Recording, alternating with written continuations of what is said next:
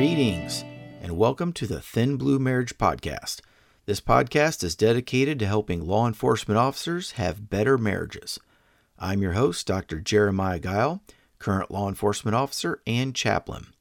This is the third episode of this series.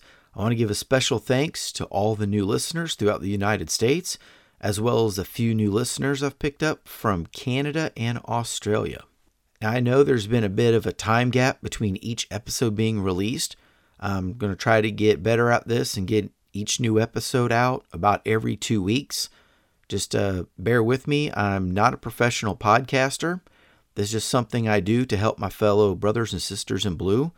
I don't receive a single dollar from this podcast, but I do welcome any support that you can give in the form of emails, just letting me know about your experiences. I welcome your stories, questions, and feedback. Just shoot me an email at thinbluemarriage@yahoo.com. All right, so let's get on with the show. So to have a good marriage, you need to know how to get the bad things out and then build up the good. In episode 2, we discussed one way of dealing with the bad by introducing a strategy to reduce the impact of toxic people on your marriage. Now, this was done through the use of the proper marriage mindset discussed in episode 1. But in this episode, we're going to focus on developing the good. One method you can accomplish this is remembering when you're off, be off. One challenge that exists with law enforcement officers is that we tend to have this on-duty 24/7 mentality. Even when we go off shift, we still talk and act like cops. We may be off the clock, but mentally, we are still on duty.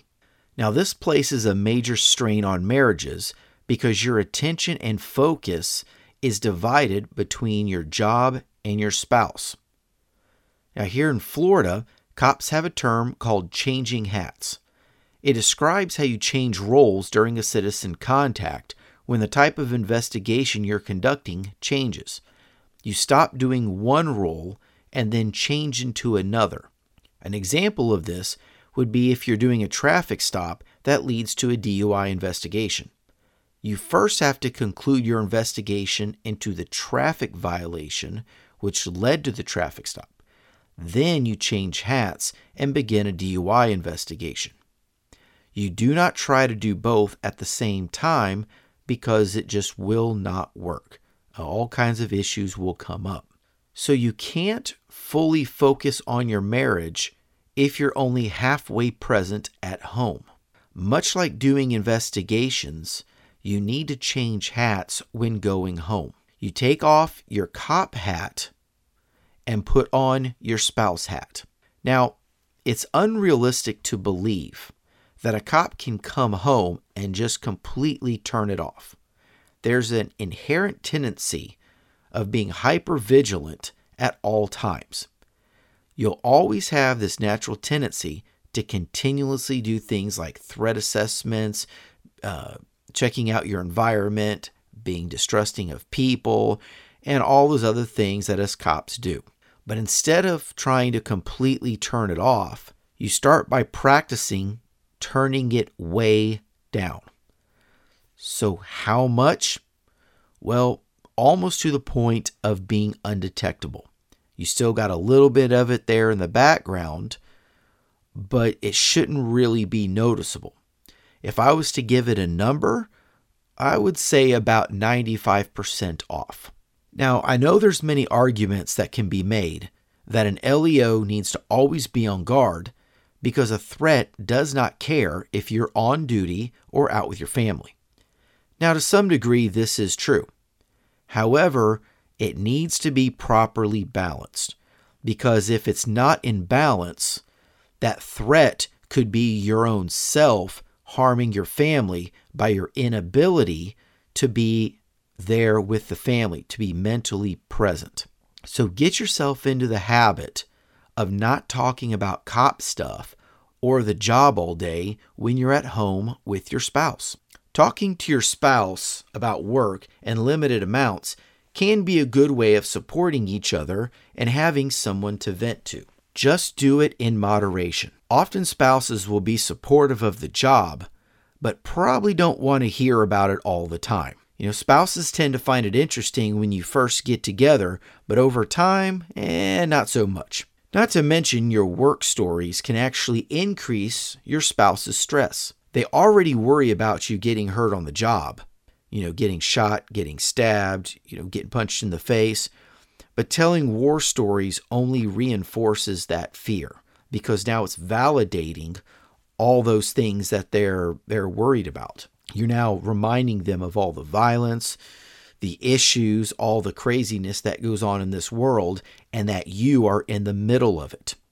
Be careful about the war stories. Use some discretion with war stories. I'm not saying that you should never talk to your spouse about them, but just use discretion when deciding what to talk about and what not to talk about. Unfortunately, there's no set way of understanding what that would be.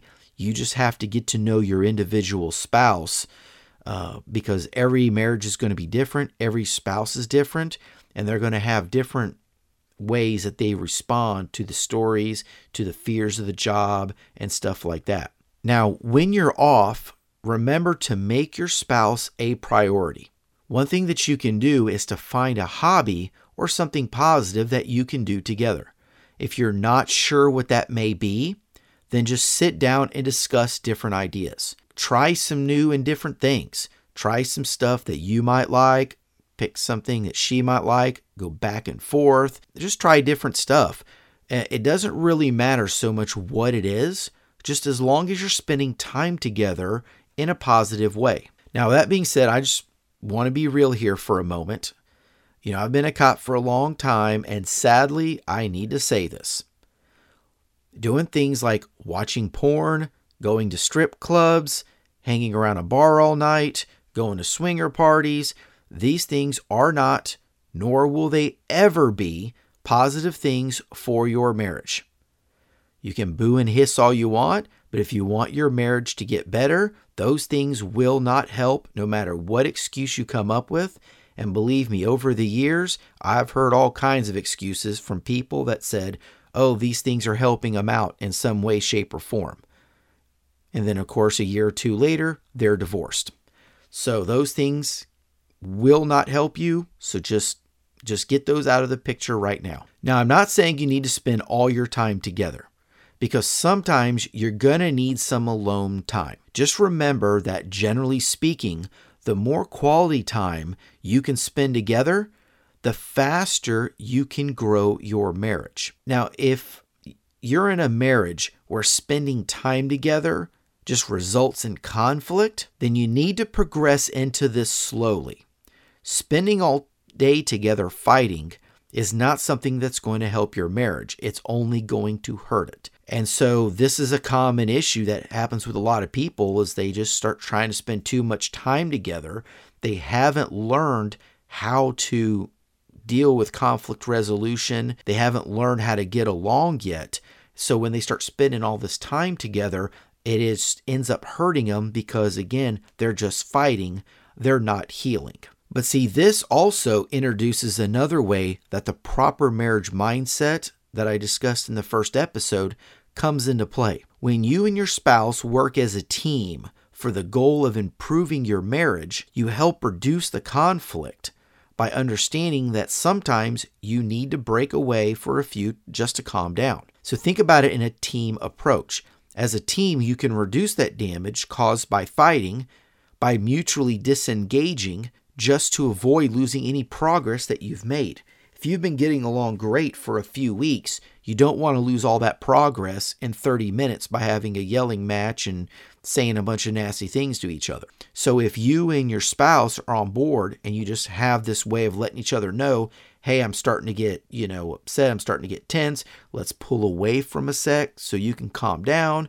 That is a great way of doing it, as long as you're looking at it from a team approach where your spouse understands and appreciates the fact that you're trying to break away to avoid causing the harm that fight is likely to cause. Now, in the next podcast, I'm going to discuss some fundamentals on conflict resolution that will not only help reduce your conflict, but you can also transform it into something positive.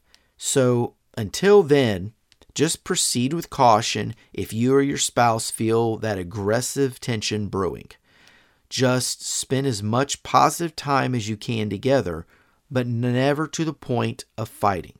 Now, this podcast is going to be a bit shorter than some of the other ones, just because the nature of what we're talking about doesn't require as in-depth explanation.